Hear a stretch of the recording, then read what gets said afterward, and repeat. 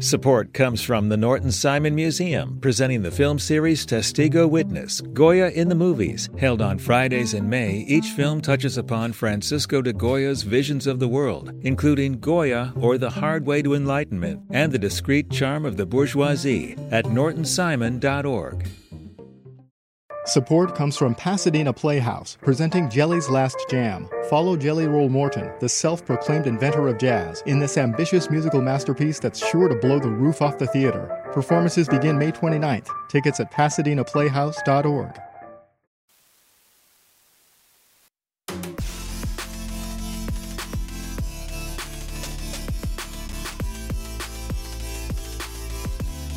Good morning, it's AirTalk. I'm Larry Mantle. So good to have you with us. I think this is the first time we've ever had 2 full hours devoted to different aspects of entertainment.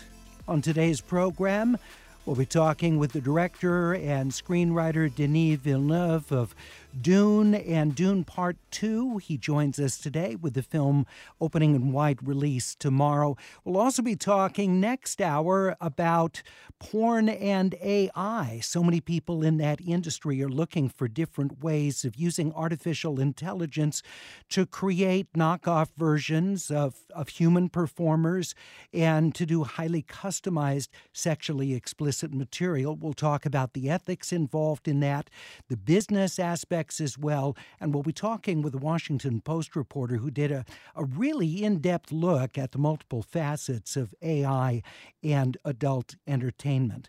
We'll talk about vintage movie theaters here in Southern California that show not just classic but new films as well. I'll be interested to hear your favorites from the New Art to the Vista, the Egyptian Theater, so many great venues here in Southern California. But we begin on the theme of entertainment with the Anklers, writer of the daily entertainment industry newsletter, The Wake Up, Sean McNulty. Sean, good morning. Thanks for joining us. Good morning, Larry.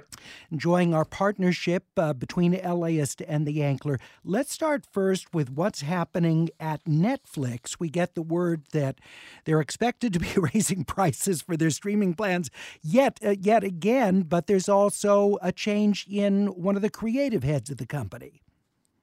Yeah, so they have a new head of Netflix Films. He's starting on April 1st. That's Dan Lin, who was a Warner Brothers executive way back when, but has been a producer of some pretty large movies of the past decade plus here, anywhere from the Lego movies to the It movies to Aladdin and things like that. So he'll be starting April 1st. Scott Stuber, the previous president, it was announced that he was stepping down in mid-January. He's leaving here in March. So this is the transition. The new era will begin here at Netflix Films. Is there anything to read into that in terms of the types of films that Netflix is going to fund and offer? Well, the guys actually have pretty similar backgrounds. Scott was an executive at Universal earlier in his career, and he went out to be a producer as well. So it's the resumes are pretty similar, which indicates they're not making a material change to their strategy, certainly. There was no announcement with that. They have an announcement for over 40 films coming out this year on Netflix, not including documentaries. So that volume's probably not going to change. Maybe, perhaps there's a little more of a global view, but that business is kind of run out of individual territories. So there's really this doesn't indicate too much of a change in thinking at Netflix. In next hour with our weekly TV Talk segment, our critics are going to review Avatar: The Last Airbender, which Lin was executive producer of that, right? Correct. So that was his project. He also did the two Popes over at HBO. So he has some TV experience as well, but he'll be solely focused on the movie business there at Netflix. All right. And Netflix at this point, are they the only one of the streamers that's showing profitability? Well, Larry, that depends how you define profitability. I forgot. This is Hollywood economics. It's not like regular companies. I forgot. If you ask the folks at Warner Brothers Discovery, they will tell you proudly that their streaming business made about $100 million profit there in Q3. So that technically is a profitable streaming business. Warner Brothers Discovery lost money overall, had a net loss in Q4 of 2023. But Netflix is well over $1 billion in profit. So yes, by far, the Netflix is the profitable streamer out there. And then Disney, what change is happening in the executive suite at Disney? Yeah, big week here in the tops of film studios. So they're longtime Walt Disney live action films head Sean Bailey. He's going to be leaving the company, and they have they're promoting from within there. David Greenbaum, who was the president or is the president of Searchlight, which is kind of their, independent prestige film division. He's going to come up to lead Disney live action films. So things like The Haunted Mansion, Little Mermaid, the upcoming Mufasa film, and also their Fox Studio films. So things like The Creator, The Haunting in Venice, kind of those, live action original films. So those two divisions will have a new head. This does not affect Marvel, Star Wars, Pixar, or Disney Animation. Those are all run by different people. So just a distinction point there.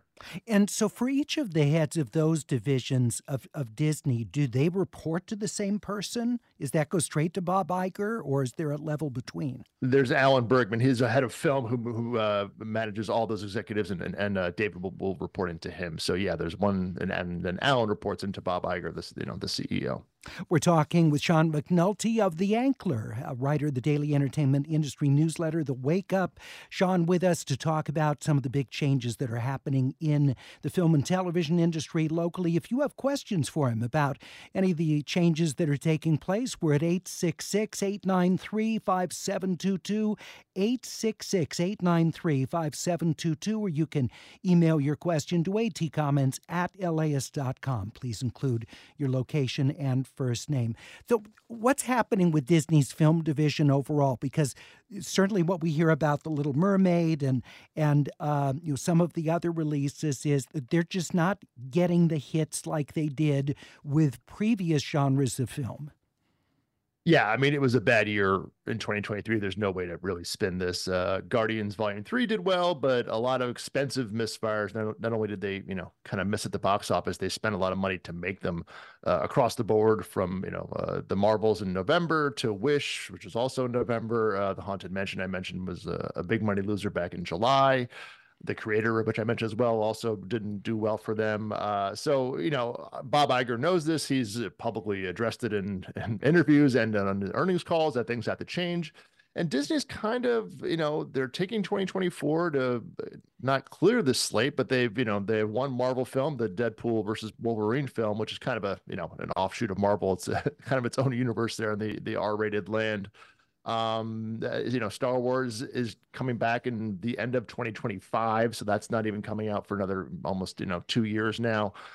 So Bob has rolled up his sleeves and gotten into the creative at the company. They have 4 Marvel films set for 2025, so that's going to come back.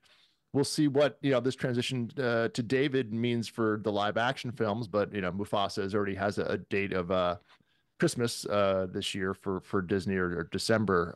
So we shall see, but this year is going to be a little bit light, and Iger knows there are changes that have to be made. There was not a great year, and whether that directly affected Sean's position, he was there for a long time, had a lot of success.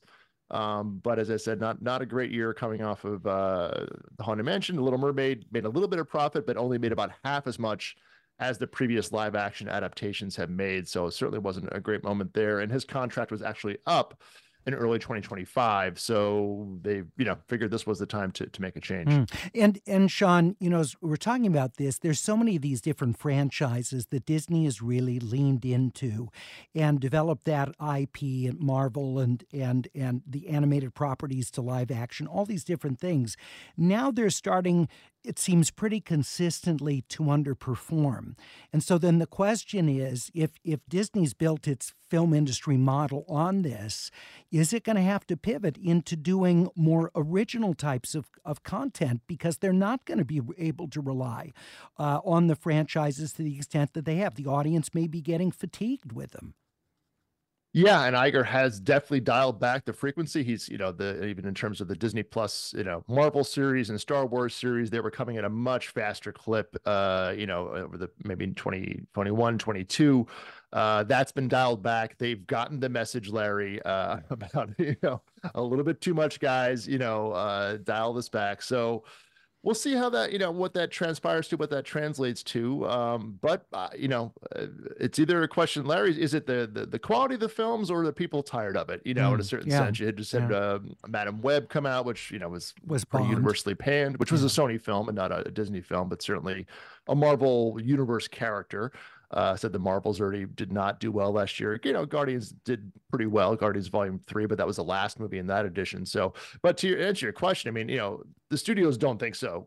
Both Warner Brothers Discovery and Disney, because DC is coming back in 2025 as well. This is under the new era under James Gunn. So, and this is that Disney is they're making 4 films, big tentpoles next year: Captain America, the Thunderbolts, so they have 4 big movies next year for Marvel. So that they don't have that point of view. We're gonna find out, Larry. I think the buzz on Deadpool versus Wolverine is pretty good. To that trailer had want to set a record for views worldwide when it dropped during the Super Bowl. So there's some enthusiasm, and maybe Larry, when you go away for a while, you come back and you kind of remember what you liked about it in the first place. And I think, but that's what Iger is certainly counting on here. Sean McNulty of The Ankler with us on AirTalk. Paramount Global yesterday announcing its fourth quarter earnings. And what we see is that streaming it continues to be a challenge for Paramount with its Paramount Plus entry, attempting to gain a larger share of the market. Peacock having a similar challenge for Comcast Universal. But what was your takeaway on the Paramount results yesterday, Sean? Well, I mean, there's no hiding the numbers. I mean, Q4 was a bad quarter, which is, I don't think anybody was surprised by that. And even, the stock is so far up about 6% this morning. Wall Street understood that. But there's some green shoots in the business, I guess maybe is the best way to put it, Larry. I mean, overall, revenue was down 6%. TV advertising was down 15%.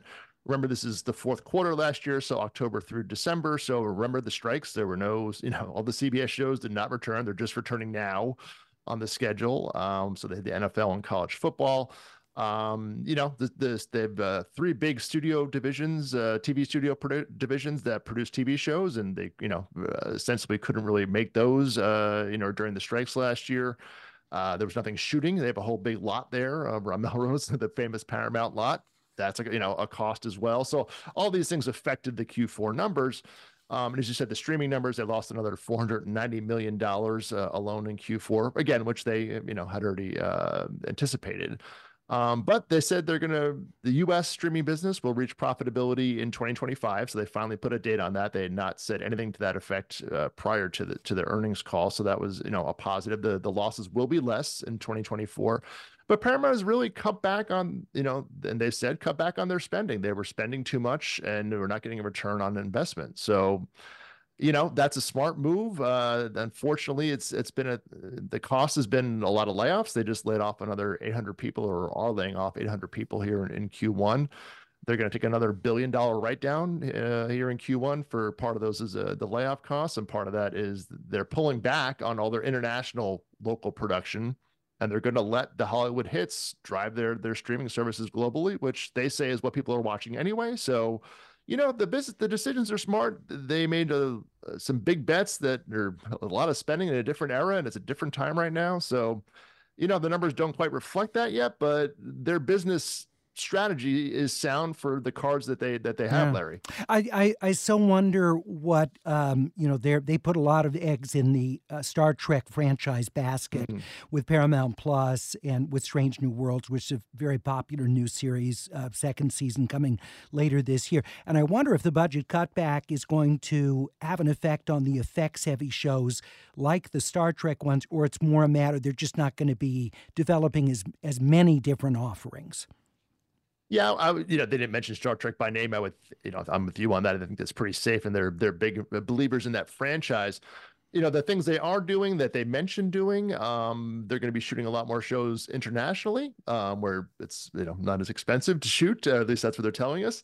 So they announced 2 series yesterday, an NCIS spinoff, which is going to be set in Europe, and a new Ray Donovan, loosely based on Ray Donovan, called The Donovan, set over in the UK. So they're, the volume, I think, will come down, Larry. I think you're entirely right. And the ones they are doing, they're going to try and make more, quote unquote, economically, which means probably fewer jobs here, unfortunately, for Yeah. people in production here in the U.S. So that seems to be the tactic there. Again, they had to get their costs under control, and they have to start paying. They have a large looming debt, over $12 billion in long-term debt there. So, they have some bills to pay, Larry. Sean, thank you so much. Sure appreciate you joining us. We'll look forward to having you with us again soon. All right, happy to do it. Thanks so much. Sean McNulty writes The Wake Up, the daily entertainment industry newsletter for The Ankler.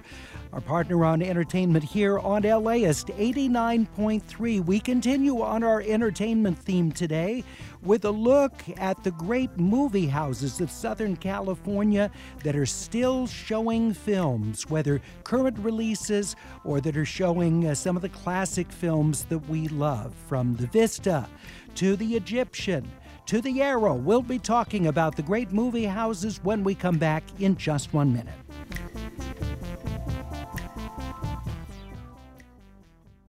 Support for LAist comes from Will Gear Theatricum Botanicum, returning with a season of outdoor summer repertory theater on its scenic stage in the woods of Topanga, with picnicking in the gardens before the show. A Midsummer Night's Dream is back, along with The Winter's Tale, Wendy's Peter Pan, and Tartuffe Born Again, set at a TV station in Baton Rouge. And for a contentious election year, Bernardo Cubria's The Hispanic, Latino, Latina, Latinx, Latin Vote. Tickets at theatricum.com.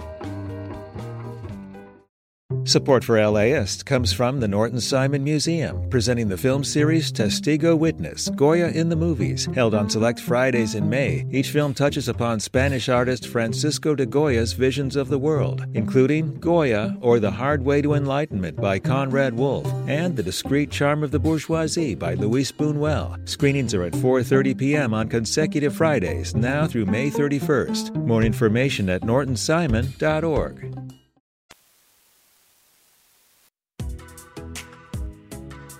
It's AirTalk. I'm Larry Mantle. Wonderful to have you with us.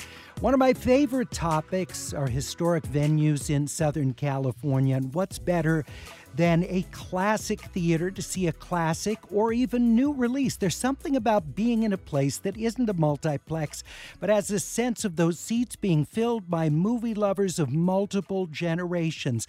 And that's the focus of a brand new How to LA podcast from LAist Studios.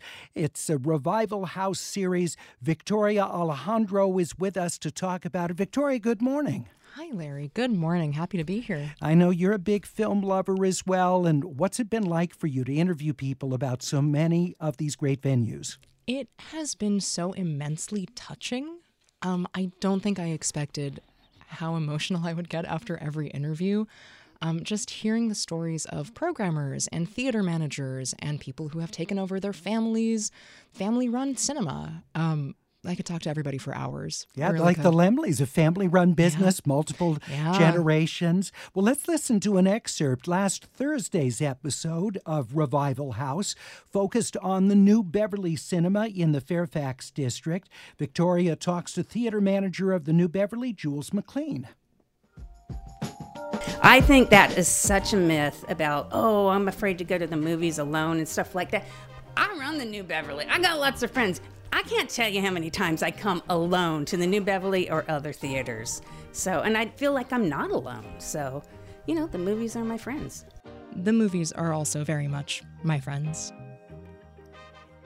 Now, in the latest episode of Revival House, which drops today, it focuses on Vidiots, which is a new theater taking over the historic Eagle Theater in Eagle Rock. It's also a video rental store as well. That's how Vidiots started life in Santa Monica before moving to Eagle Rock. Here's Maggie McKay, the executive director of Vidiots, which is a nonprofit. I knew we needed to be in a residential neighborhood. I knew we needed a commercial property. I didn't know what it was going to look like. I certainly didn't think we were going to end up in a historic movie theater. That was luck. Suddenly, the opportunity to revitalize a major part of Eagle Rock was on the table. Because now we were bringing back two very important film hubs to the city of Los Angeles. This movie theater was really important from 1929 until 2000 to this community. And we're reviving our Film Week screening series at Vidiots with details to follow. So we'll let you know. This continues our Film Week Critics series where we have a variety of classic films shot in Los Angeles with LA-centric themes.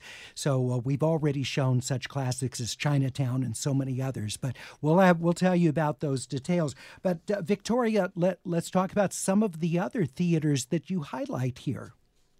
Yeah, I mean, starting with, I'm still just hung up on Vidiots. That as a space, it is the most comfortable place to see a movie. Yeah. I think, in the city. And I was telling Maggie that, and I was like, the projection's incredible, the legroom is incredible, the sightlines are great. And she said that she actually, when putting together the space, when renovating the space, called Jules McLean. She hadn't had a lot of support. It was kind of tough to find folks in the city to teach you how to put together a movie theater, and she called Jules and took her advice, and it is now for the price of a ticket. I think it's the best place to see a movie in the city. And it has a great drop-in vibe. What I love about Vidiots is you just feel like you could be walking down the street, see the title on the market. Oh, I'm going to go. Where so much of movie going now seems less spontaneous. You buy a ticket on it, whatever. And I love that feel about Vidiots, that you can buy in advance, but it has that great drop-in feel as well. What I'd love to hear from our AirTalk listeners, what is your favorite place in a historic venue to go see either a revival of a classic film or to see a new film that's being shown there? We're at 866-893-5722. That's 866-893-5722. You can also email us at atcomments@laist.com. Please include your location and first name. And we have a brand new way for you to share your input with us on AirTalk. That's with AirTalk now incorporated at laist.com. We are right there with all of our programs, and you'll see a box that you can submit your question or your comment to AirTalk right there on the page. Go to laist.com/AirTalk, and you'll find all the information there. Fred in Woodland Hills says, I'm a weekly visitor to the Lemley and Landmark chains. There are rarely other patrons there. I often have whole rows to myself. I'm amazed that they're still going. Well, that is a huge issue that for many of our boutique theaters, for lack of a better term, they're facing real economic headwinds because so many of those movies are available to be streamed as well, Victoria.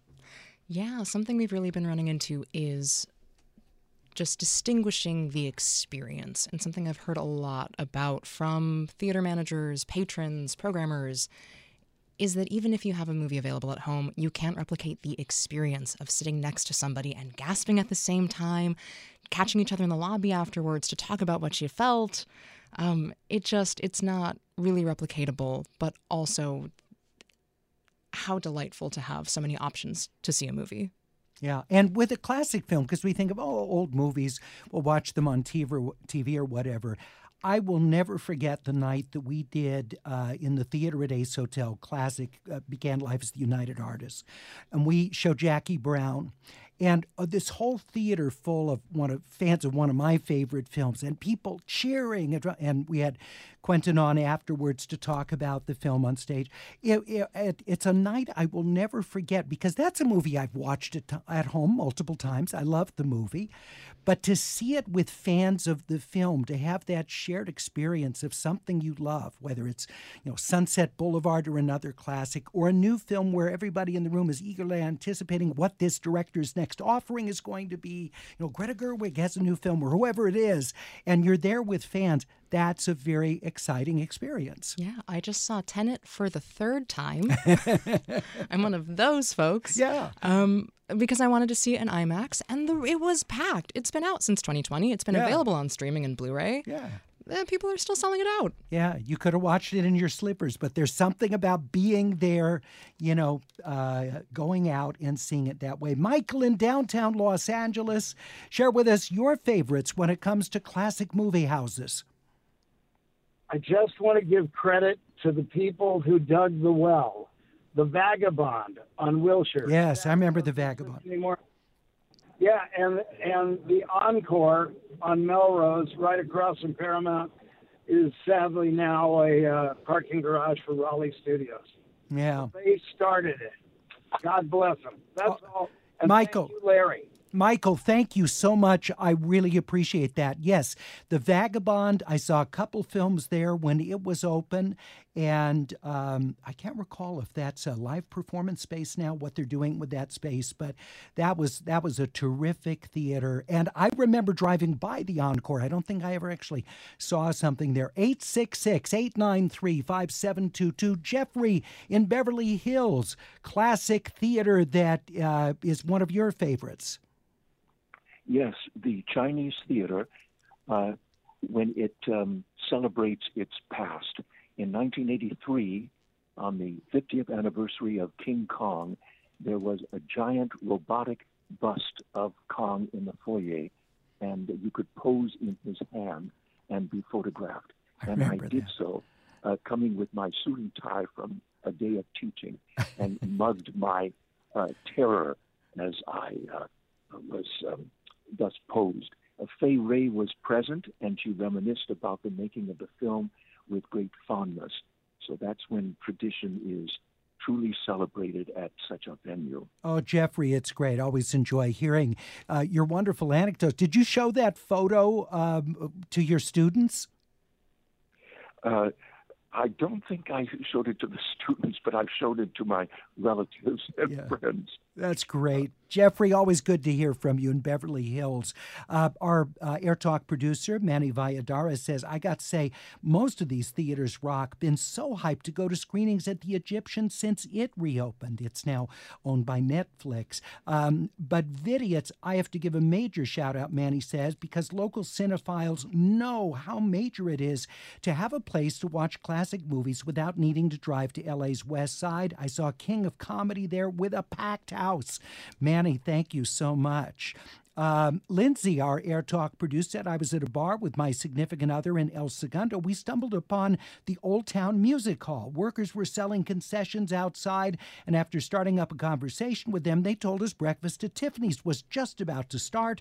We spontaneously got popcorn and tickets, went in. Such a cool theater. They played an old-time cartoon beforehand and introduced the film with some fun facts. Yeah, since 1921, the Old Town Music Hall, which is a great venue in the South Bay neighborhood. 866-893-5722, or you can email us at atcomments@las.com. Please include your location and first name. So you're compiling a list, Victoria, of these theaters that you're going to be highlighting in the series? Yeah, so I already have a list. We have a list of about 8 or 9 that we have on the books, and I'd love to keep going. I don't know how long I will get to just keep chasing theaters and chasing stories, but I'm having a great time. Well, and what's great is I'm sure each theater has a very unique story. They may be in a similar business, but the challenges of rehabbing the building or determining which movies you're going to highlight in your schedule,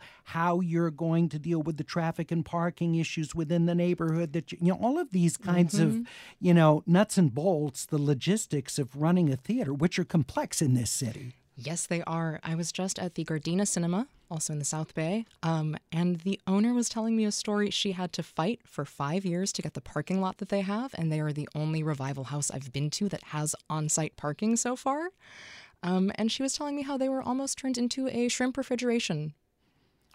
And hers was a family operation, wasn't it? Hers was a family operation. Isn't she second generation to run that theater? She is. Her mother passed in 2022. Her brother moved, and her father hasn't been well, so she's been running it herself. Judy Kim has been running that space herself since 2023, and she now has a team of 40 volunteers who she can send a message out to, and people will show up. They are so excited to keep that cinema going.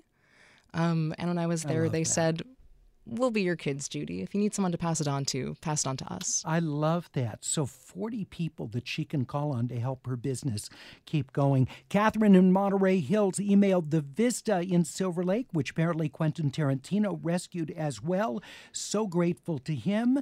Catherine, so glad to hear about that. And at the New Beverly, the films are all shown on film there, aren't they? I mean, that which makes that pretty much one of a kind. Oh, yeah. The Vista is now also only on film. That's Tarantino's thing.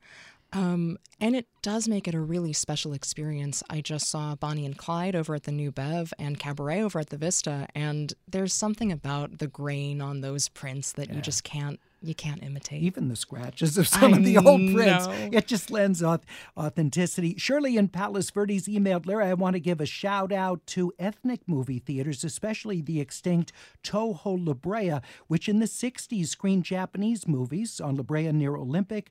I hope you do a segment one day on such movie theaters. Shirley, that is a terrific idea. I remember the Toho very well because growing up in that community, I used to drive by the Toho as a kid all the time.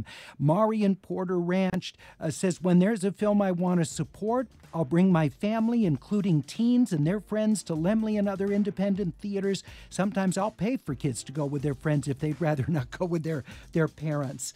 Thank you so much. I appreciate all of this. Victoria Alejandro is the producer of the How to LA podcast and series Revival House. Thank you so much, Victoria, for talking with us. Thank you so much for having me, Larry. It's available at LAist.com or wherever you get your podcasts.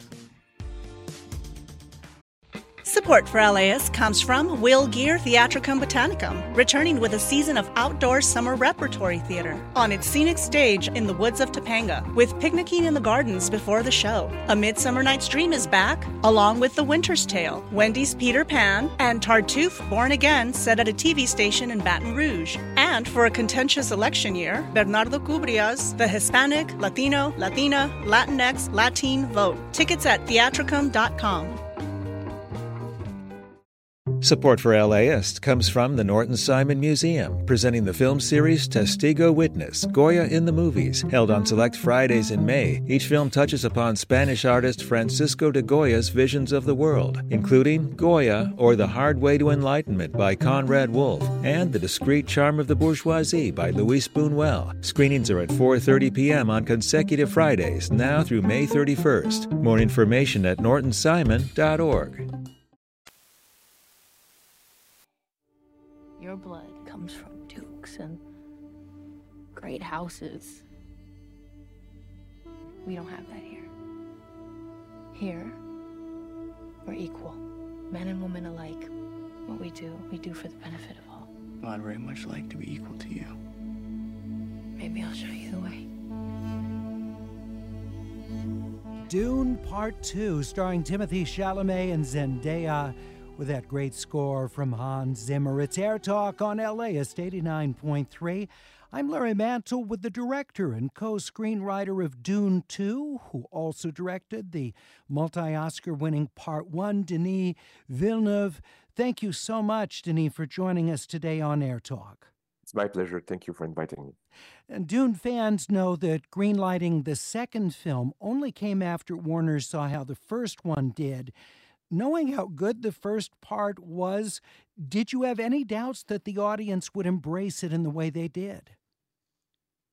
Well, listen, each movie is an act of fate, and you would never know how the audience will react. I mean, it's like I was really relieved to see that the people embrace the adaptation. When you finished with Part 1 and you're contemplating what you're going to do in Part 2, what were the things that stood out from Part 1 that you felt like, I can expand on this, I can do this bigger? What were the things you particularly wanted to bring to Part 2? But the most important thing is that was to be faithful to Frank Herbert's initial desire that to make sure that the movie would be perceived as a cautionary tale, as a warning against messianic figures. When the first book was released, Herbert, I read that Herbert had been disappointed by the way people perceived the book, because some people thought it was a celebration of Paul Atreides, as Herbert wanted to do the opposite. He wanted it to be like a condemnation. He wanted to be the cautionary tale against messianic figures. So in order to correct that, he wrote a tiny book called Dune Messiah that is like almost like an epilogue of the first book, to correct the perception of Paul Atreides and to make sure that people understood that he was an anti-hero and a dark figure. He became, through the story of the Dune, dark figure. And knowing that, I made sure that my adaptation will reflect that this initial intention. So I will say that my Dune Part 2, my main objective, my main goal was to be faithful to Frank Herbert more than to the book. And that's interesting. So it sounds like you took that epilogue, so to speak, that additional book that he wrote to explain what Paul Atreides represented, and then put that into his original story. Yeah, but I think that I tried to be as close as possible to his initial intentions, and in order to do so, I took one of the characters that was in the second part of the book that goes more in the background, Shani, and I brought it up front to become one of the main protagonists.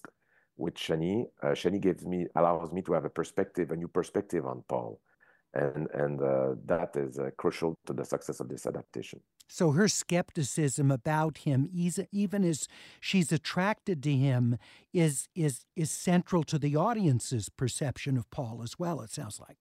Absolutely. And let's talk about the theology, so to speak, that is in this world of Dune.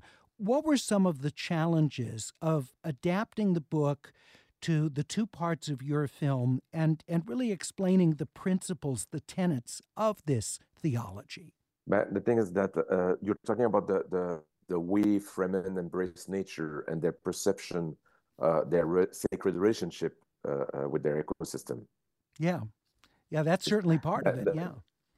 Yeah, it's something that it's one of the things that I fell in love with when I was a kid, is the idea that to explore this culture that takes all its roots into their environment, and being the product of the desert, being people that sculpt their culture, their religious beliefs, their technology, all, of course, being in reaction to the dureté, the harshness of their environment around them. And it's something that I thought was pretty inspiring.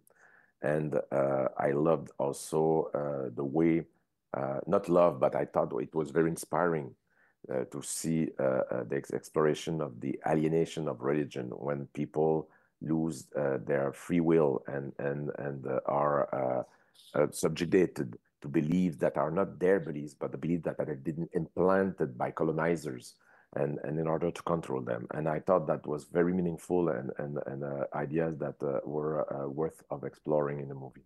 And then you've also got the theology of the mystical organization led by women, Lady Jessica, played by Rebecca Ferguson, an example of this.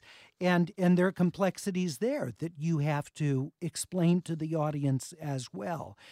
How challenging is that to sort of reveal step by step these long-held beliefs that come to the fore in highly mystical, supernatural ways? Yeah, it's the thing is that what is interesting is just to see the impact of those beliefs on populations, and how the movie is not about it's not at all a condemnation of religion. It's not that at all. It's more specifically a cautionary tale about how dangerous it is to use religion as a political tool. And it's something that is embedded in the book, and I try to be as faithful as possible to the book about that topic, and to make my adaptation. One of the things that is specific to the both movies I've made is that they are like focused on the Bene Gesserit sisterhood. That is the epicenter of this use of religion as a tool of power. We're talking with filmmaker and screenwriter Denis Villeneuve, whose Dune Part 2 opens Friday at theaters all over, available in IMAX as well as a standard screening, an extraordinary visual film. And I was so impressed with the effects again, which seemed they even surpassed what you were able to show with Part 1. What were some of the breakthroughs you achieved with Part 2? But the thing is that, of course, bringing mostly the same crew from the first movie, I use mostly the same artist, and people knew aesthetically what I wanted to do. They knew the vocabulary of the movie. We had the mostly design part two as we were doing part one, and there's a lot of software for visual effects that had been developed for part one that we had a toolbox that was quite already ready for part two, and of course there was more development in the technology required to achieve what we needed to do for part two. But let's say that we knew the basic, we knew where we were stepping in. Part two is a much more technically a challenge that is much more of a bigger challenge. It was like by far the most complex movie I have ever made, but still I was working with people that had the right tools to do it, and of course the necessary talent. I was surrounded by a fantastic crew. And this from the man who also directed Blade Runner 2049. So you know complex visual films and what's required to convey that on screen. And I wonder, what have you learned along the way as a director working on these visually intense films? Like, do you feel like with each one of these that your mastery of it gets greater? I think that the beauty of anyone in any field, if you're either a dentist or a school teacher, or I mean, you feel as you go on, and as you age, and as you practice your craft or your work, that you get better at it, and that's what makes you go back and evolve. And it's the same for a filmmaker, and it's like I feel that I'm getting better at each movie. Of course, I'm talking about my own limits. I'm talking about my own. I don't compare myself to others, of course. Otherwise, I would go back home and never dare touch a camera again. But if looking at my own path as an artist, as a filmmaker, I feel that I'm learning and learning and learning, and that's what's pushed me forward. The will to try to do better, to try to do a better movie each time. One of the things I think you do so well is you give a sense of place, which is very challenging for some directors in these highly effects-laden scenes, because so much of it is about the grandeur of the visual, that then the audience can lose its place as to where physically, in the action unfolding, we actually are with the characters. It's something you're very, very gifted at, and beautifully on display in Dune Part 2, opening Friday. We're talking with the director and screenwriter of Dune Part 2, Denis Villeneuve. We'll continue our conversation with him on AirTalk in just 1 minute.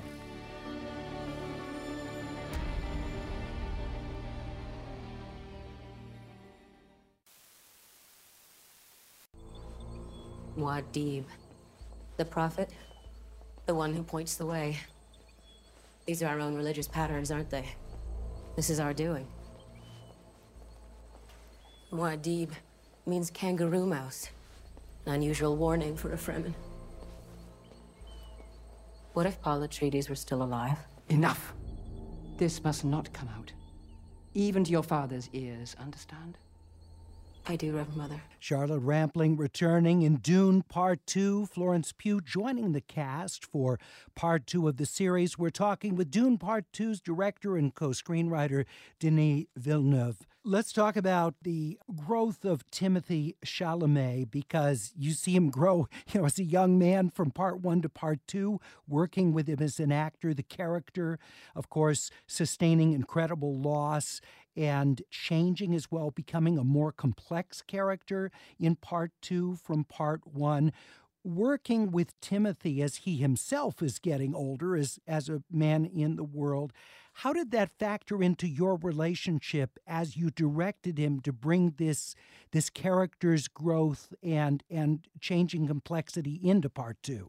But the thing, first of all, I need to say that it's the first time that I have the chance to work with an actor that is growing in front of the camera, that is learning his craft, that is getting more and more mature, more and more assured. And it was really moving for me to see that happening. And on Part 1, Timothy came on set. He was 23 years old, surrounded by grown-ups that had gray hair. He was like alone in his bubble. He was like trying to find his way, to try to he did that gracefully. He learned quite quickly, but still I felt he was like uh, uh, consolidating his identity and trying to find a way to protect his focus, his concentration on set. He was learning to find his way in a production of that scale, which is absolutely normal. And I tried to protect him as much as I could and help him. And I felt that when he came on part two, he was like much more mature. He was a leading man. He was like someone that was there being the main character was I felt a leader for the others, and I really loved to see that progression in him, and he learned a lot from part one, but also from the subsequent movie he did between both films, and it was very moving for me to see him getting more assured, grounded, finding his roots, and mastering the art of performing in a movie of that scale. Well, it sounds like even how he carried himself on set had changed between the two films as well, not just on screen. Yeah, absolutely, and it's a normal evolution, I guess. But it was nice to see that, and it went also. It was like mirroring what was happening with his character in part one. The Paul Atreides is a old teenager that a victim of the event. He has no power at all. He just tried to survive the events that are imposed to him by others people actions. In part two, he becomes a man, falls in love, become a fighter, become a guerrilla fighter, and then become a leader. And it's like it embodied that character that take control over his destiny. And it was quite beautiful to see that mirroring the way he behaved on set. We're talking with Denis Villeneuve, who is the director and co-screenwriter of Dune Part 2, opening Friday in wide release. Rebecca Ferguson as Lady Jessica goes through an incredible ordeal in Part 2. What was it like to work with her on those scenes and to prepare her for all that her character physically endures in Part 2? Rebecca Ferguson is a fantastic actress. It's someone that has a tremendous.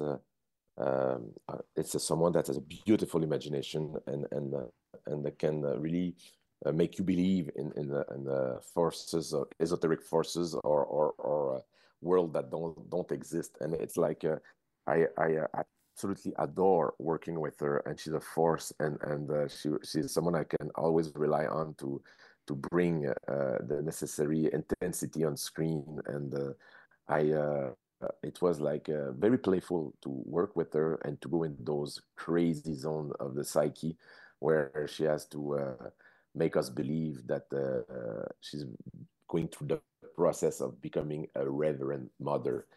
And what does it mean, and what is the psychological impact of that? And it was like quite mesmerizing for me to see her succeeding into doing this performing that in front of the camera. It was a fantastic laboratory to work with Rebecca.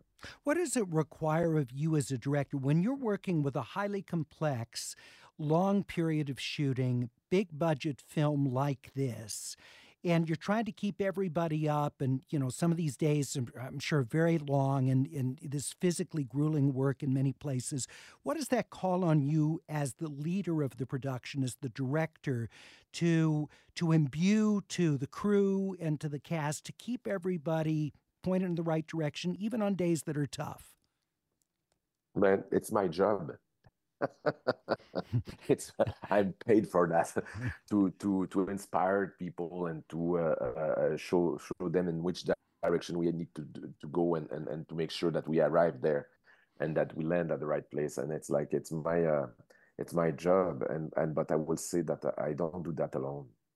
I had tremendous help for many people. One of them being my wife, producer Tanya Lapointe, that made sure to give me surround me with everything that I needed, or of course Mary Parent, that as the head of Legendary, that all those forces were around me to help me to bring my vision to the screen. I don't do that alone. There's a lot of people working around me, and it would be unfair to say that I'm alone pushing the in the right direction. But yeah, I need to inspire all those people. That's what the director is, someone that show the way. Yeah.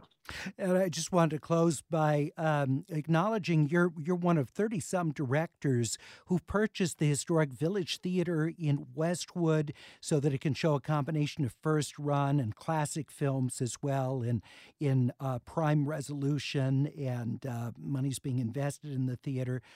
Just share with us your thoughts about your willingness to join with that group of prominent directors to buy the theater. Pure joy. I mean, it's like that was an invitation from Jason Reitman. He is the one who was responsible, who got the idea that saw that the theater was about to be sold, and went into action and called a bunch of friends and brought us all together. And for me, that's I'm very excited about this idea. First of all, I'm talking about in-theater experience, and I'm trying to push for that since years, and to have the chance to go at the front and to be part of a group that will share movies directly with the audience through this theater is tremendously exciting. And to be part of that community, to be part of that group of filmmakers. As filmmakers, we are lonely wolves. And I found a friendly pack, and I'm craving for a community. And all these directors, I'm a big fan of their work, and it's an honor for me to be part of that group. But I'm very, very excited by this idea, and I'm so grateful that Jason thought of me to join the group. Denis Villeneuve, thank you so much for joining us, talking about Dune 2 opening Friday. Congratulations on the second terrific Dune film. Are you going to do a third? Is that likely to happen? The chances that the third one happen are very high. Let's say that I'm writing this. We are working on the screenplay right now. I've been quite busy finishing part 2, and once all the promotion of part 2 will be done, I'll have more time to go back on the keyboard to finish the screenplay. It will take a while because those adaptations are not easy to do, but still, we are inspired, and it will make absolute sense for me to do a third and last movie to conclude the story of Paul Atreides. Denis will look forward to it. Thank you so much. We appreciate it. It was my pleasure to talk to you. Take care. And that continues our all-entertainment edition of AirTalk today. Coming up next hour, AI and adult entertainment. Also want to remind you to join us this coming Sunday at the historic Orpheum Theater in downtown Los Angeles, our 22nd annual Film Week Academy Awards preview with all of our critics on stage. It's going to be a great afternoon, so much fun. Get your tickets now at laist.com/events.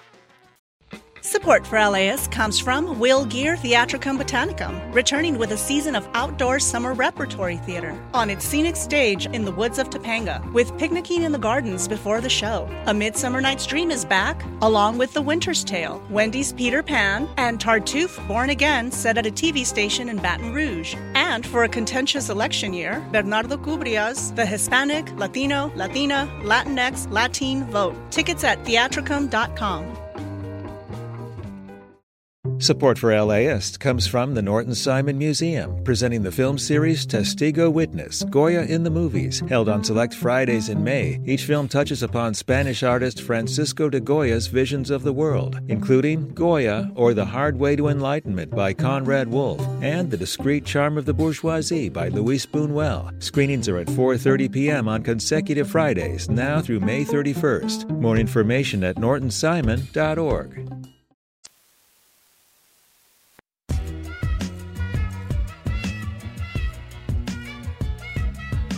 It's AirTalk on LAist 89.3. I'm Larry Mantle. So good to have you with us today. Coming up later this hour on this all-entertainment-focused edition of AirTalk, it's TV Talk. We bring you critics every Thursday to talk about the best of streaming and network television.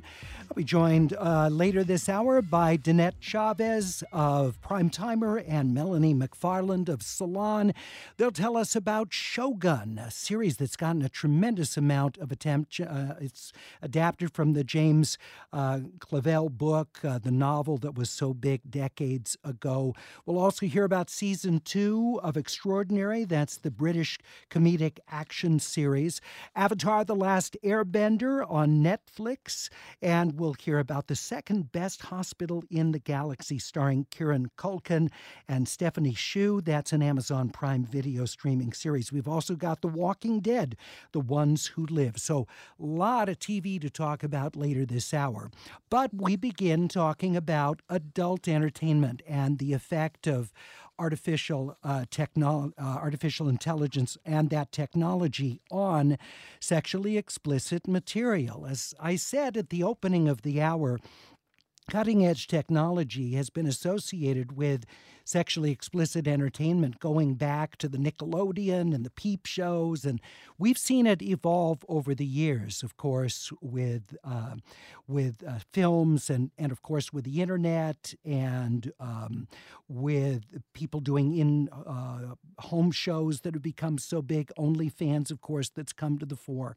But the question is, will artificial intelligence open up new ways of people who work in this industry making money, or will it instead do economic harm to those that are doing the work? Joining us is Tatum Hunter, consumer technology reporter for The Washington Post, who did a terrific in-depth look at this and talked with stakeholders throughout the industry. Tatum, thank you very much for joining us today. Thanks so much for having me. So let's talk first of all about to what extent has AI made its way into the world of porn? AI is still in the early stages of infiltrating the adult industry, just like other industries. But that doesn't mean it's not there. Already, adult performers are using chatbots to field messages from fans and solicit tips. Some of them even spin up fake voice notes and images to, give fans the photos that they might request. And also, there's image generators like the one I discuss in the story, where users at home can prompt AI image generators to create the nude images that interest them. Now we see with OpenAI's Sora coming out, the potential for video. And as Steve Jones, the owner of porn.ai, said, video will ultimately be porn's holy grail. And what are some of the ethical concerns about this? Because you might have performers who would be glad to be able to have their images used in different ways if they can profit from it, but there might be certain acts that they wouldn't want themselves to be shown in that light. To what extent are they going to be able to control those images? Right now, adult performers have very little control. Many of them have signed really broad model releases during their past work that allow studios or companies to recreate their images in any medium for the rest of time. And in other industries that might not fly, but because there's, not as much oversight, the mainstream world has kind of pushed the adult industry into a corner. And now, it's hard to figure out exactly how AI is unfolding legally. And then the other thing to consider is that these image generators were trained on pornographic images that the subjects may not have consented to this new use. So whether it's financial concerns, legal concerns, or concerns about abuse, there's a few different buckets, that people are worried about. And is anyone talking about regulating or legislating this space?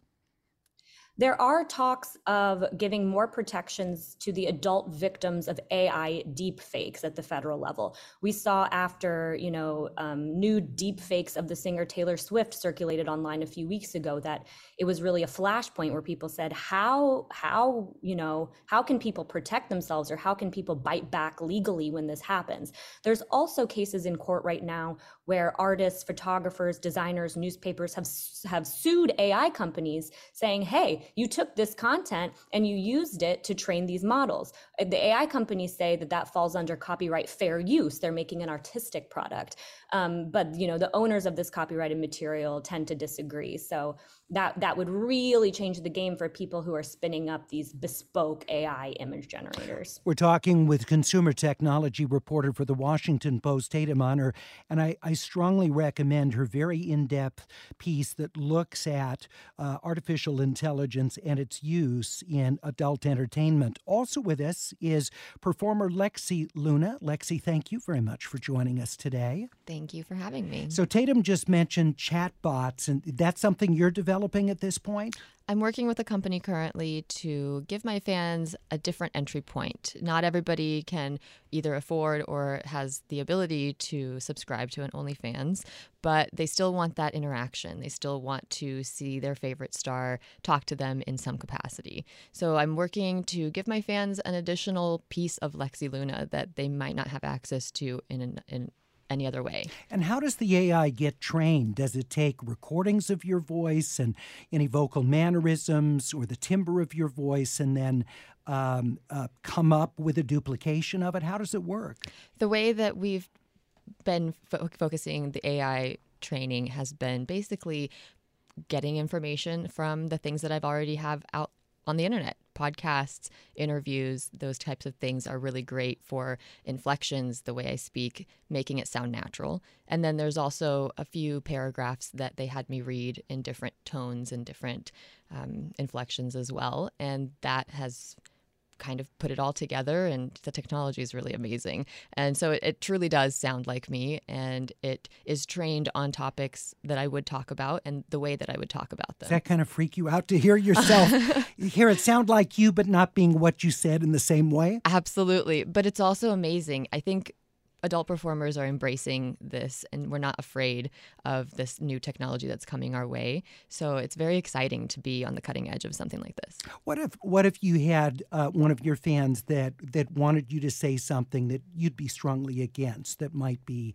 hate speech or something like? Are there any sorts of filters to keep your bot from doing that? Yes, and the piece where when you're working with a company that is ethical, that they build that in, and that you can't really say the same for potential things that come up, grassroots style for these different chatbots. But working with reputable companies, they're definitely taking care of that. So are you concerned that there could be some disreputable company that would offer this ersatz you in ways that you wouldn't approve of, and making money essentially on your vocal image?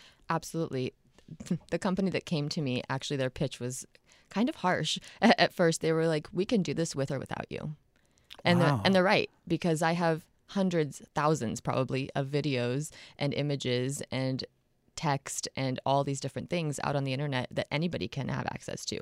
If you go to any adult website, I'm probably featured pretty prominently. So you can just grab all of that information, and that's the scary part of it. But, they say it in that shock factor way to kind of jar you and to make you think like, oh, okay, maybe I should be part of this, and I'd rather be part of it and make money on it myself than to allow somebody else to, make it that in a way that's bigger than me. Because if I promote this to my fans, then that's already giving it the backing that it is truly me, and it's what I want the fans to have. Lexi, in the productions that you've done, I don't know whether you control all your content or whether you've worked for other producers, but did you sign releases that enable your image from any of those productions to be used in other ways? Absolutely. It's the standard model release.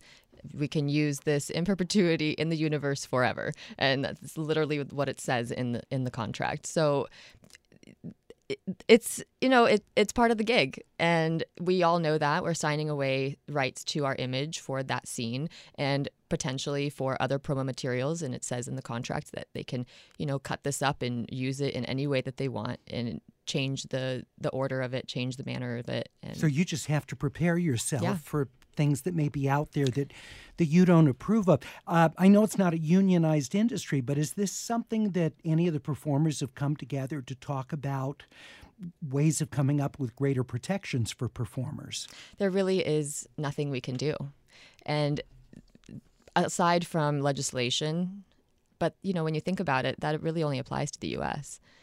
There's no global agreement, shall we say. And this is a global industry. Exactly.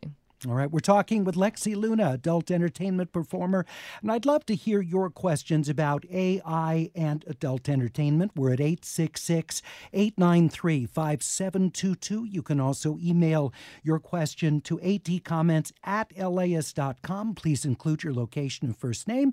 And today we're on the brand new website as we've merged with las.com. You'll see our AirTalk page, and a new feature we offer is a box where you can include your feedback to the program, whether it's your question or your comment, comes right to us. So please submit that at las.com/airtalk. You can submit your question or your comment through that method as well. I'd also be interested to hear from any other adult performers that are listening, how you're navigating AI. Maybe you're a producer, maybe you're a content creator, a performer. I'd be interested in hearing what you think about this and ways you're thinking of either monetizing the technology on your behalf or ways of trying to protect yourself from uses that you feel would be unethical. We're at 866-893-5722. That's 866-893-5722. You can also email us at atcomments@las.com. With us as well is Steve Lightspeed, the CEO of Porn AI. Steve, thank you for joining us. Hi, Larry. Thanks for having me. So how is your company as a startup using this technology? Well, we are on the image generation side right now. We are also moving, as Tatum said, into AI video as quickly as possible. And what are some of the ways that you're using these images? Are you paying to license it? Are you treating it as fair use without compensation? How are you doing that? Well, I heard Lexi say that her company told her they could do it with her or without her. That should have been a huge red flag. We would never threaten somebody like that. I think that adult performers have every right to their name and their likeness and their voices, and nobody should be allowed to use them. In that way, we actually don't use any real people on our sites. It's all imaginary people. And the imaginary people aren't even suggested by real people. They're so are they just composites that have so many different elements you couldn't trace it to a person, or is there not real people source material that goes into the composite? Well, the way AI works, the way it's trained, is there's sample images, Stable Diffusion and Midjourney and OpenAI basically used about 6 billion images to train their foundation models. And there's a big misunderstanding about how it works. It's not a composite. It's not taking an actual piece of a photo and pasting it into a new photo. What AI does is it's doing math. It's looking for patterns and textures and colors and that sort of stuff. So it learns through looking at many, many examples what a nose looks like and where a nose is in relation to eyes and where eyes are in relation to a head, that sort of thing. So by averaging it out using text prompts, you can get literally trillions of combinations of images that don't resemble any particular person. In Tatum's article for the Washington Post, there's some examples of the AI images, and there's a kind of a sheen to them. They don't look fully natural. And is that just because that's where the technology is at that point, or has it gone beyond that? Well, there's all sorts of different AI models, styles. We currently use 20 different styles. And I think the sample that got shown in the article was one of the styles that's a little less advanced than the others. We are working on photorealism. The ultimate goal is that you won't be able to tell if you're looking at a photo or a computer-generated image. And is this the same audience, do you think, as someone who would, go to a live stream that Lexi does, for example, and wants to see Human Her? Is the person who's going to be interested in an AI-generated image not based on a particular person? Is that the same customer? No, I really don't think so. I've said all along that AI doesn't have the human heart or compassion that a performer has. And there's only so much that it can do. But there are things that AI can do that a performer can't do, like be available 24 hours a day, 7 days a week, be willing to do, hey, I wish you were 60 pounds heavier, or I wish you had brown hair right now. That's stuff that a performer can't do. Same thing. I want you to dress up in a $50,000, ball gown and wear $1 million worth of diamonds. You're not going to find a performer that can do that, but you can do all of that with AI.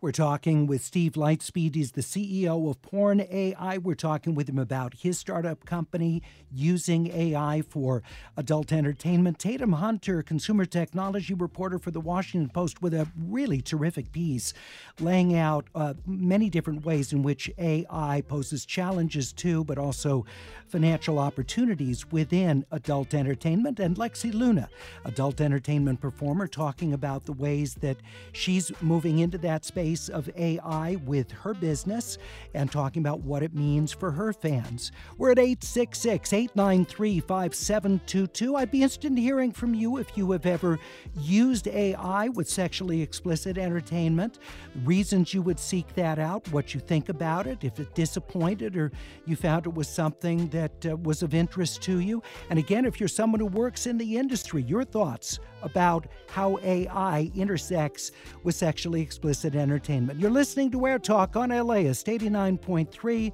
We'll be back in 1 minute.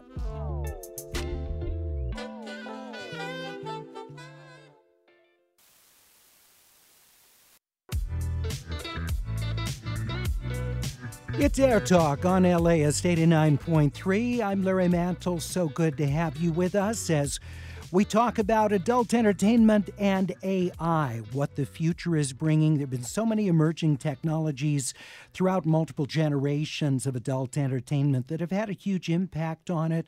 Of course, the video cassette recorder and player in the home, which changed everything. We went from having specific adult theaters in major American cities to those going out of business in pretty short order because people could watch VHS tapes in their home with their favorite performers. And then, of course, the internet, which changed it yet again. The rise of Pornhub and other free sites like that, supported with advertising. And artificial intelligence now, its impact on the industry. I'd be interested in hearing from you if you are a porn performer, if you're someone who creates adult-oriented content, if you're someone who is a consumer of adult content, your thoughts about AI and what opportunities that it presents. We're at 866-893-5722. That's 866-893-5722. Tatum Hunter is consumer technology reporter for the Washington Post. A few years ago, we did a segment on VR and porn because that was really touted as being a totally immersive experience. So it's as though you yourself were participating in the scene with the performer. Tatum, did VR take off much in porn? VR definitely has a presence in porn. When I was at the AVN conference, which is the adult industry's annual trade show, there were booths dedicated entirely to VR porn. But like Steve pointed out, there can always be audience segments in this market, just like any market. I talked to folks there who make their entire careers directing and producing VR porn. But as we've seen, it hasn't eclipsed or wiped out other ways of consuming the content. As you talked with people in this industry, Tatum, who would you say is the most concerned about the impact of AI? I'd say that performers are most concerned about the impact because they are the ones who have the most to gain or lose. And by that, I mean, just like in other industries and other tech verticals, we see how the creator economy has huge gains to be had, but is also very unequally distributed. The people at the top are much better protected, by these laws around copyright, fair use, consent, than the people who are individual contributors. So I think that this is a labor issue, just like in any other industry. Let's talk with Carl in Mar Vista. Carl, good to have you with us. Have you been a consumer of AI porn? Yes, Carl Spitali over in Mar Vista. I've been a consumer of AI porn for the past year-ish, and I use it because I feel like it is, I said harm-free, but I feel like it's, I don't want to say harmless, but it's the performer, I know the performer isn't being harmed because the performer isn't real, I guess. Yeah, and does it at all take away from the excitement of the scene if you knowing that it's AI generated versus a human who is doing whatever the act is in the moment? Does that have any sort of negative effect on you as a viewer? I work in production, so I always think about the production of it all the time. So I'm able to go in and out. I think that's just me, but I feel like maybe it can for some people. But to know that the actor is safe and crew isn't in harm's way, I know it takes away a lot of stuff financially, but I feel like as a good alternate, it feels a little greener. Yeah. Carl, I hear what you're saying. It's so interesting. Lexi Luna, your thoughts about what he's saying? So I would like to mention that the productions that you're seeing, companies like Brazzers, Reality Kings, Adult Time, etc., those performers are consenting, safe, and the crews are protected, and there is no harm being done. So getting that part cleared up, there is no actual harm that the AI is preventing a performer from having. So ultimately, I like the idea of watching AI because for me personally, I know all the people in the videos. So if I want to escape and have a fantasy, then consuming that type of content is really kind of the only way that I can it's so interesting. not so it's see a my novel colleagues. Experience. Yeah. So, and to that end, it's very interesting, and I would definitely be interested in using AI as well. That's fascinating. Carl, thanks so much for your call. We're at 866-893-5722. Fred in Woodland Hills says, I was wondering if the guest could touch on the social implications of artificial intelligence moving into pornography. I'm not quite sure what you mean by that. If you mean you don't have the same sort of human interaction in the production of it. Tatum Hunter, you have an idea what he might mean by that? Yeah, I'm not sure. I know that they're, just like when any new AI product comes out, our minds jump pretty quickly to like science fiction narratives. Like I can't tell you how many people have mentioned, the movie Her to me, where, a guy falls in love with his AI voice assistant to semi-disastrous ends. So I think there is a lot of anxiety about what does this mean for our human relationships, but I don't know if that, anxiety is well placed. Well, and the other thing is that, Lexi, you can have fans, for example, who get very attached to you, I'm Absolutely. sure. And so in their minds, you're their girlfriend or, and so you probably get feedback from a fantasy basis of people who, whether real in their minds or not, are communicating that. Absolutely. And, the social piece, I think, is also when we don't interact with actual humans, we suffer. That's why I'm not really worried about artificial intelligence, because it just can't replicate human sexuality, which is very complex. And so you might as well own it, make it as good as you can. It's here, more is coming, embrace it. And then socially, I think we're seeing that a lot in younger generations where they're so glued to their devices and they're not interacting with each other in a human space. Now, there are Nina Hartleys who never seem to retire and continue just to be a force of nature. Exactly. The great Nina Hartley. But most retire after a given period of years and move on to other careers. Is that something you're thinking about if you decide to leave the business, that obviously videos would be out there, photos would be out there anyway, but AI of you could outlive you by generations? I've definitely thought that thought. The legacy lives on in a sense. And I think that that's actually pretty cool, to be able to exist forever and to never really leave the fans and, potentially gaining more fans and all of that kind of thing for people who will never see me.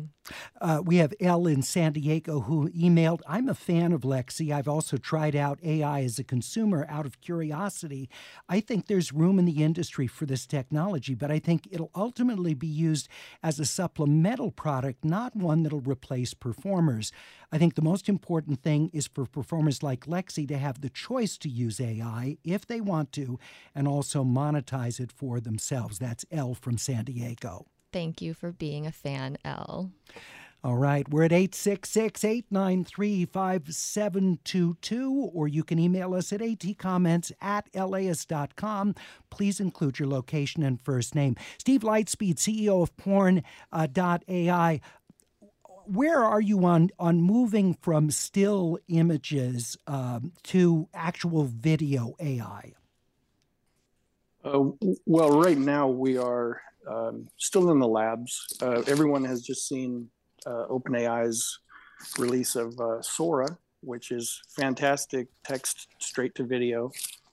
It's probably still maybe a year away, 2 years away for adult. I don't think OpenAI is going to make that technology available to porn production companies any too quickly, but the genie's out of the bottle. It's coming.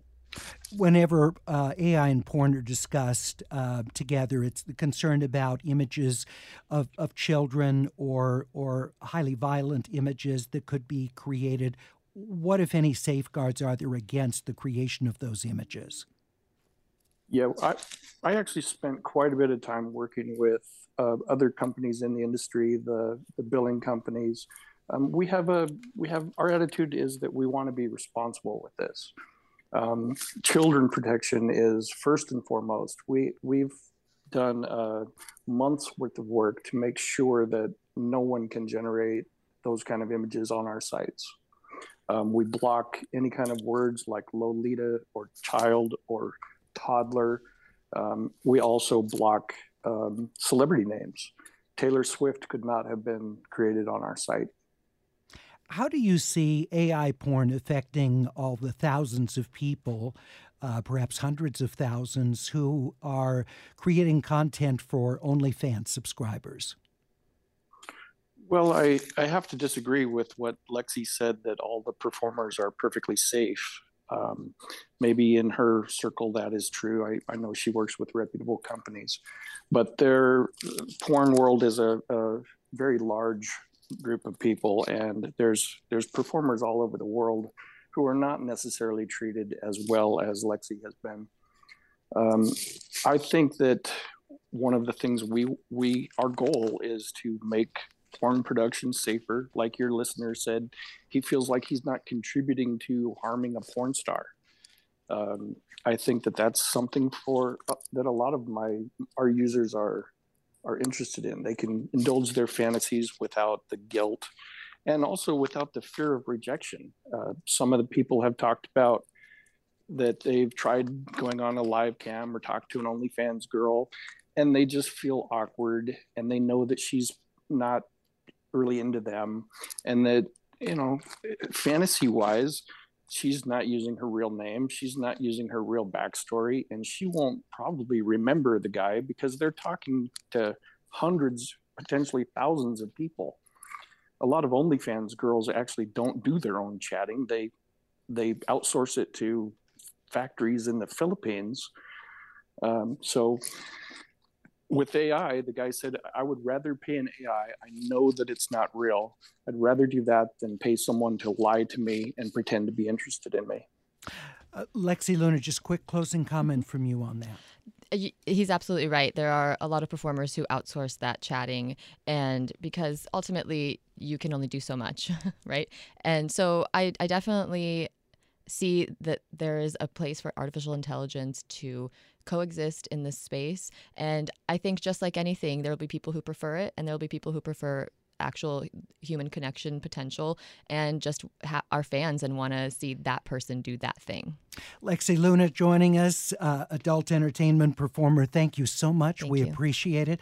Our thanks to Steve Lightspeed, CEO of Porn.ai, and Tatum Hunter, who really brought this to my attention with the terrific piece she did for the Washington Post. Consumer technology reporter. I highly recommend her article. And you'll see it at laist.com/AirTalk, where we link to the article. It's AirTalk on LAist 89.3 coming up. TV Talk with our critics. A very big week in TV streaming and networks. We'll be back in 90 seconds.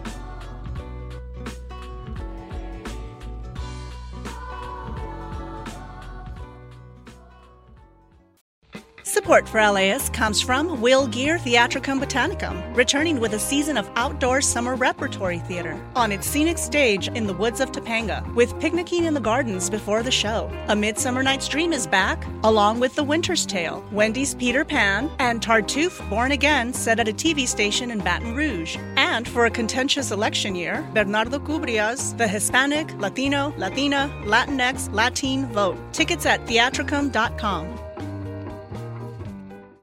Support for LAist comes from the Norton Simon Museum, presenting the film series Testigo Witness, Goya in the Movies, held on select Fridays in May. Each film touches upon Spanish artist Francisco de Goya's visions of the world, including Goya, or The Hard Way to Enlightenment by Conrad Wolf, and The Discreet Charm of the Bourgeoisie by Luis Buñuel. Screenings are at 4:30 p.m. on consecutive Fridays, now through May 31st. More information at nortonsimon.org.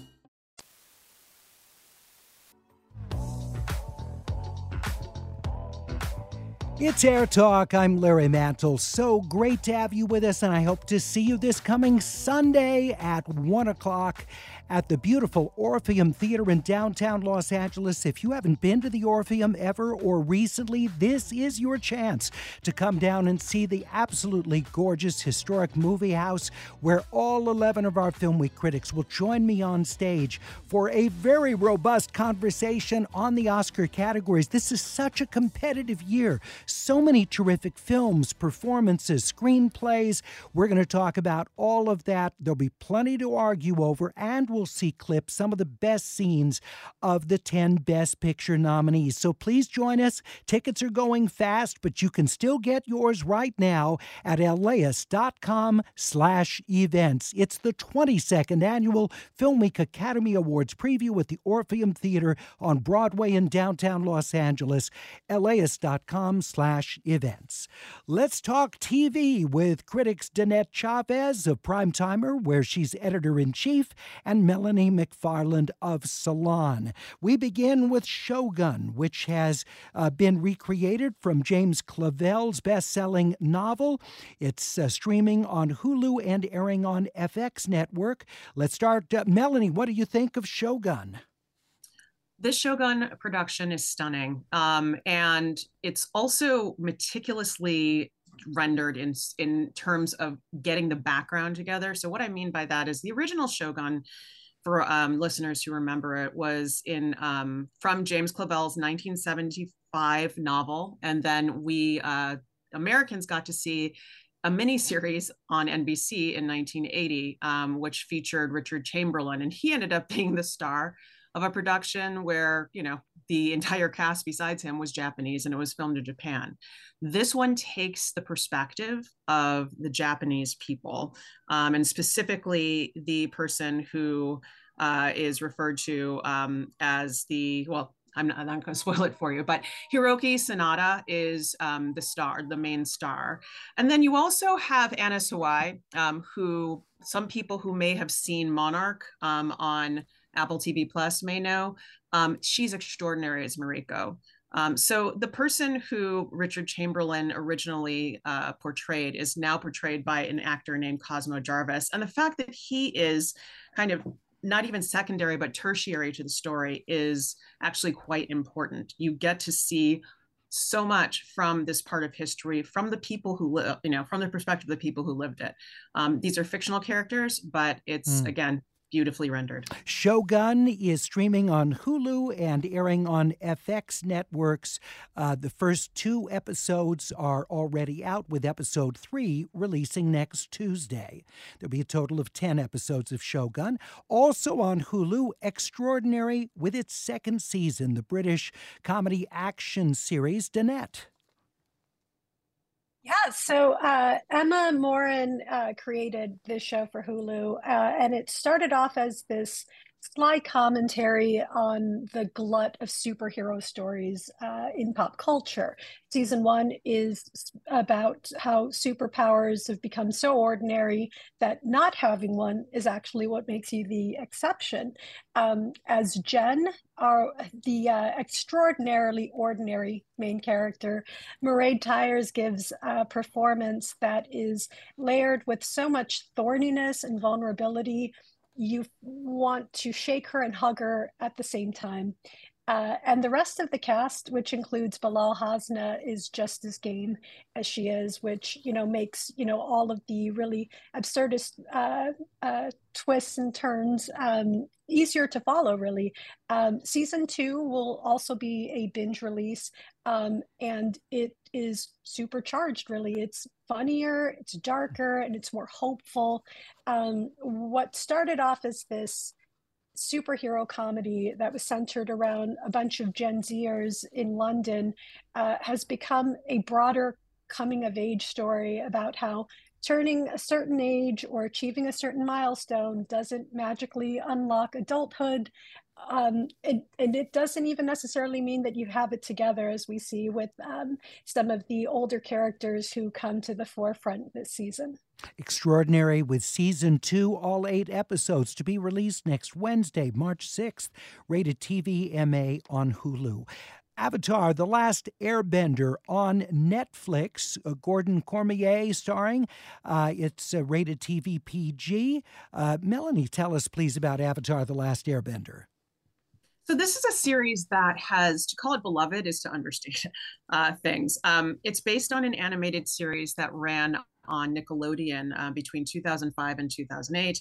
And that animated series was so surprising in that it was made for kids, but people of all ages really connected to it. It's a true children's fantasy epic that actually has a lot of adult themes in it when it talks about, the damage that war creates, both for the people who wage it and the people who are, victimized by it. There's a lot about leadership, and, it really ended up, when it came back in 2020, reflecting a lot of what it means to fight authoritarianism. This new series is a live action version. There was one done by M. Night Shyamalan about 14 years ago that was not so well received. Is actually considered to be one of the worst films of all time. This one is not that bad. It's a little to be desired, but it does say some interesting things about leadership. The changes in there are, some people who are purists may not appreciate them, but if you look at them from a slightly different angle, some of the changes are great. And I think that it actually could be a wonderful series for Netflix if it decides to continue for another season. Avatar: The Last Airbender, 8 episodes, all of them now streaming on Netflix. The Second Best Hospital in the Galaxy on Amazon Prime Video, starring Kieran Culkin and Stephanie Hsu, Natasha Lyonne and Keke Palmer, Maya Rudolph, all in the cast. Quite a cast, Danette. Yes. You mentioned Keke Palmer and Stephanie Hsu, and they are delightful as the pair of alien doctors who are at the center of the show, who have this long-standing friendship. They have complementary neuroses, if you will. But that friendship is really just kind of like this, something for viewers to hold on to, because this show gets weird. This, as animation often does on TV. Yes. Yes. Thank you. There are a lot of animated shows that really try to bring everything back to something more grounded. And, I understand the impulse, and there are certainly elements of that here. But Sirocco Dunlap, who worked on Russian Doll with Natasha Lyonne, she and her team really want to, find the most bizarre and wonderful things out in the galaxy. You'll find yourself, the opening scene is this, it looks like a moment out of ER, but all of these life-saving efforts are to rescue a parasite from its human host that dies on the table, and that's considered a success, right? Like that's the show subverts your expectations a lot. And what I really appreciate about it is that it's one of the few animated shows led by women, behind the scenes. Well, I guess in every respect, right? No one's really on camera on an animated show.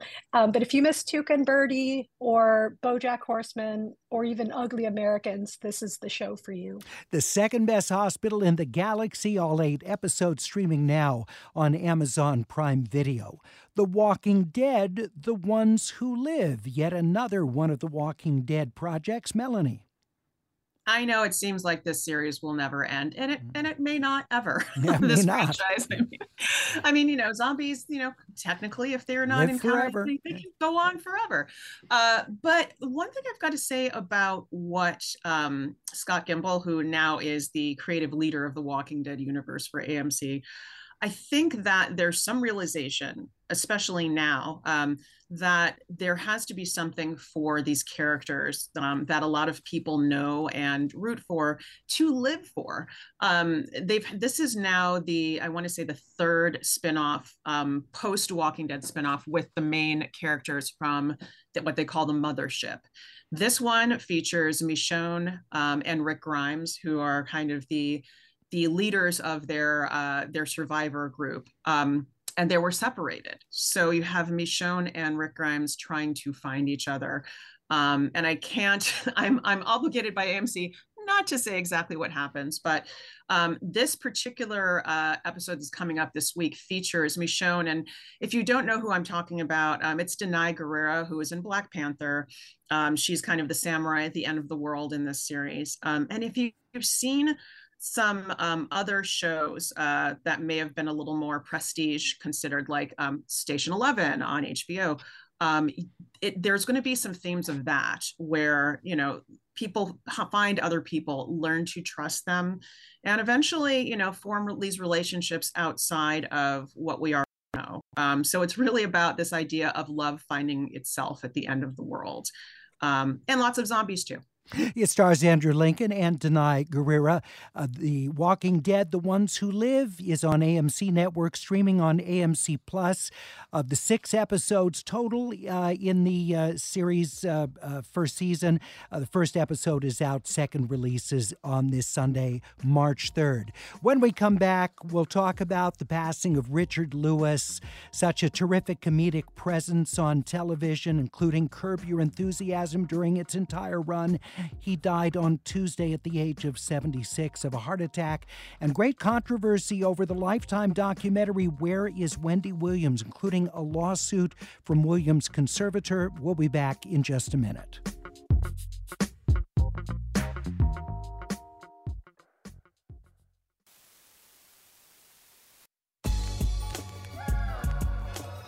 It's our TV talk. Every Thursday you hear it here on AirTalk. I'm Larry Mantle with critics Melanie McFarland of Salon and Danette Chavez, editor-in-chief at Prime Timer.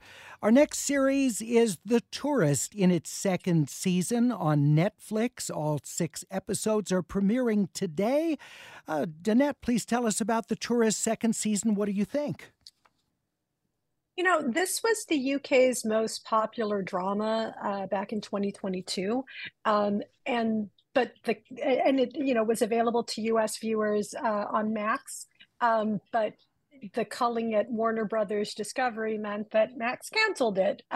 Luckily, Netflix swooped in to save it for season 2, and it's a move that I think is going to pay off for that streamer, because this is exactly the kind of propulsive, twisty series that is meant to be binged. And there's another, there are 2 seasons for people to dig into, we keep hearing more and more that like viewers want to live with characters longer, right? Like they want to sit with them, and get to know them. What's funny here is that the lead character doesn't even really know himself, right? So we're going on this journey of self-discovery with him.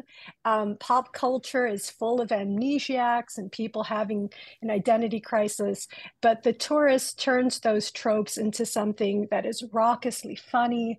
It's action-packed, but it's often a meaningful story about second, well, in this case, probably more like 5th or 6th chances. But there are so many different layers to it.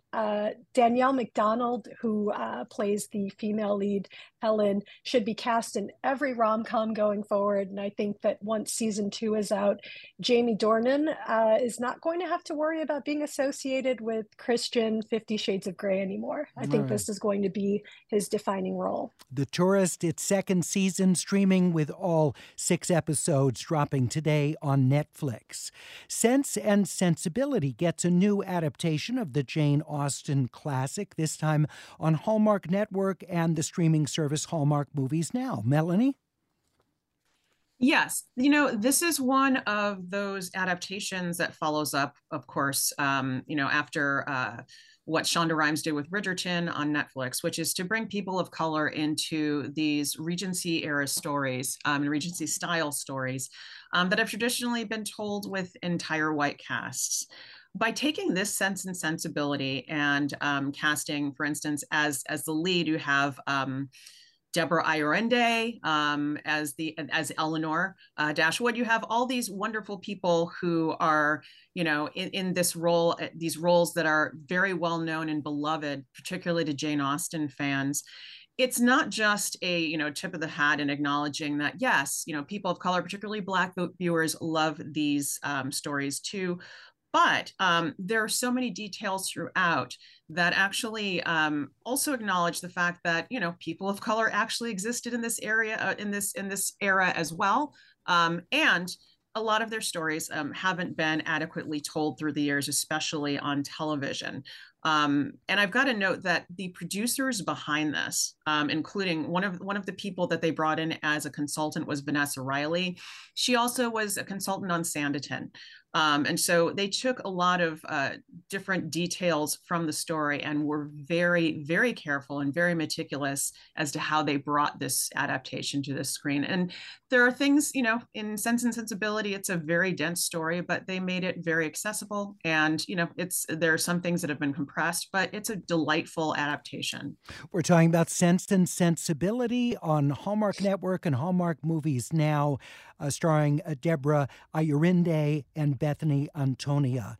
Also want to mention the passing of Richard Lewis, the comedian who was so beloved, and I think was on Late Night with David Letterman nearly 50 times, author of multiple memoirs, and of course, Curb Your Enthusiasm later in his career, a prime place for him to appear. Danette, your thoughts about Lewis?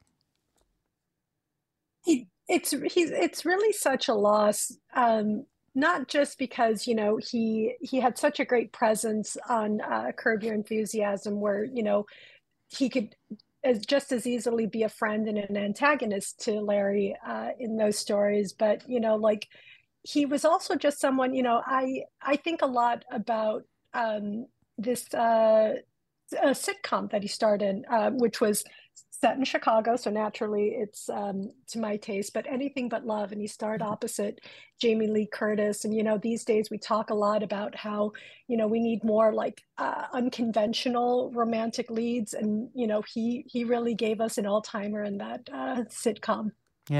Yeah, so true. Again, we lost Richard Lewis 2 days ago at the age of 76. There's been tremendous controversy also over the Lifetime documentary, Where is Wendy Williams?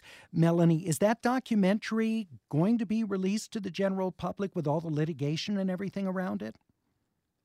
Well, it's already out. Oh, it is out, the whole thing. Okay. Yeah, so it ran on Lifetime, and you can access it through Lifetime's app, and I wouldn't be surprised if they actually did re-air it. So there was litigation at the last moment to stop it from airing, but a judge ruled that it could go forward.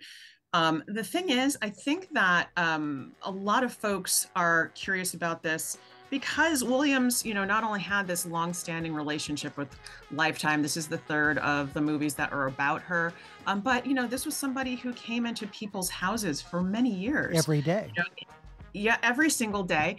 Was very controversial, known for saying, kind of like, I said what I said, but when you see someone like this in a vulnerable state, the fact that she, is beginning to, the effects of her aphasia are beginning to hit, and you see that and what it means, the fact that she, I'm sorry to interrupt, Melanie, but I know it's very hard for people to watch someone that they care about and to see her dealing with that. Thanks so much to Melanie McFarland, Danette Chavez, our TV critics joining us from all of us at AirTalk. Have a terrific rest of the day. The LAist Spring Super Sweeps is happening now. You can win amazing prizes while supporting your source for local fact-based journalism. One lucky grand prize winner will get to choose a brand new Lexus or $25,000 in cash. Other prizes include an electric bike from Juice Bikes and $1,000 gas gift cards. Your donation of $60 gets you one entry to win, and the more you give, the more entries you get. Donate now at LAist.com/sweeps.